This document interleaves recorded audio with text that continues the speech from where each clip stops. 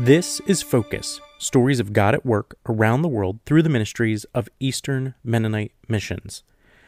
I'm Micah Brickner, and if you haven't already heard, my colleague Juliet Tsai and I will be filling in for Joe Hollinger for the next several months. EMM volunteer worker Jerry Keener recently returned from a 2-week trip to Vietnam to reconnect with the Mennonite church in the country. Jerry reflected on how it was a joy to experience the energy of refreshed relationships and, of course, delicious Vietnamese food. It was also meaningful for Jerry to be able to fellowship with the people who have remained active in service and evangelism outreaches in spite of the COVID pandemic. Over the past several years, more than 2,600 new believers have come to faith in Jesus through the Vietnam Mennonite Church. Additionally, there are over 20 congregations that have been unaffiliated, independent, and comprised of mostly tribal peoples that have joined the Vietnam Mennonite Church just since January of this year. This represents another 1,000 new members. So the challenge for discipleship and training is very great. Interestingly, the gospel message that the church has been sharing is what Palmer Becker introduced to them 12 years ago.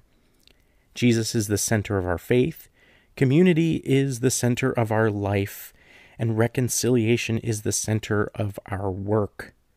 Non-believers are attracted to this big picture teaching of the gospel and want to be part of it.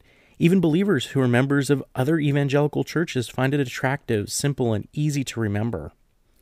In a conversation with Jerry, the church's president, Pastor Hu Din Nia, expressed his concern and commitment, saying that he wants the Mennonite church in Vietnam to be authentically Anabaptist. He shared with Jerry that many other denominations have sprung up in Vietnam in recent years, and they preach what he refers to as a narrow gospel. Pastor Nia added that there is a great need for a comprehensive understanding of the Christian faith that honors Jesus, the New Testament, and the early church.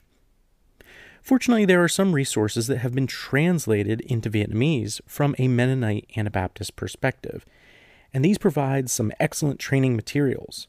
The primary materials that Pastor Nia wants to use is a pamphlet called What is an Anabaptist Christian?, which will be provided to church members, and the book Anabaptist Essentials, which will be provided for church leaders. Both of these were written by Palmer Becker.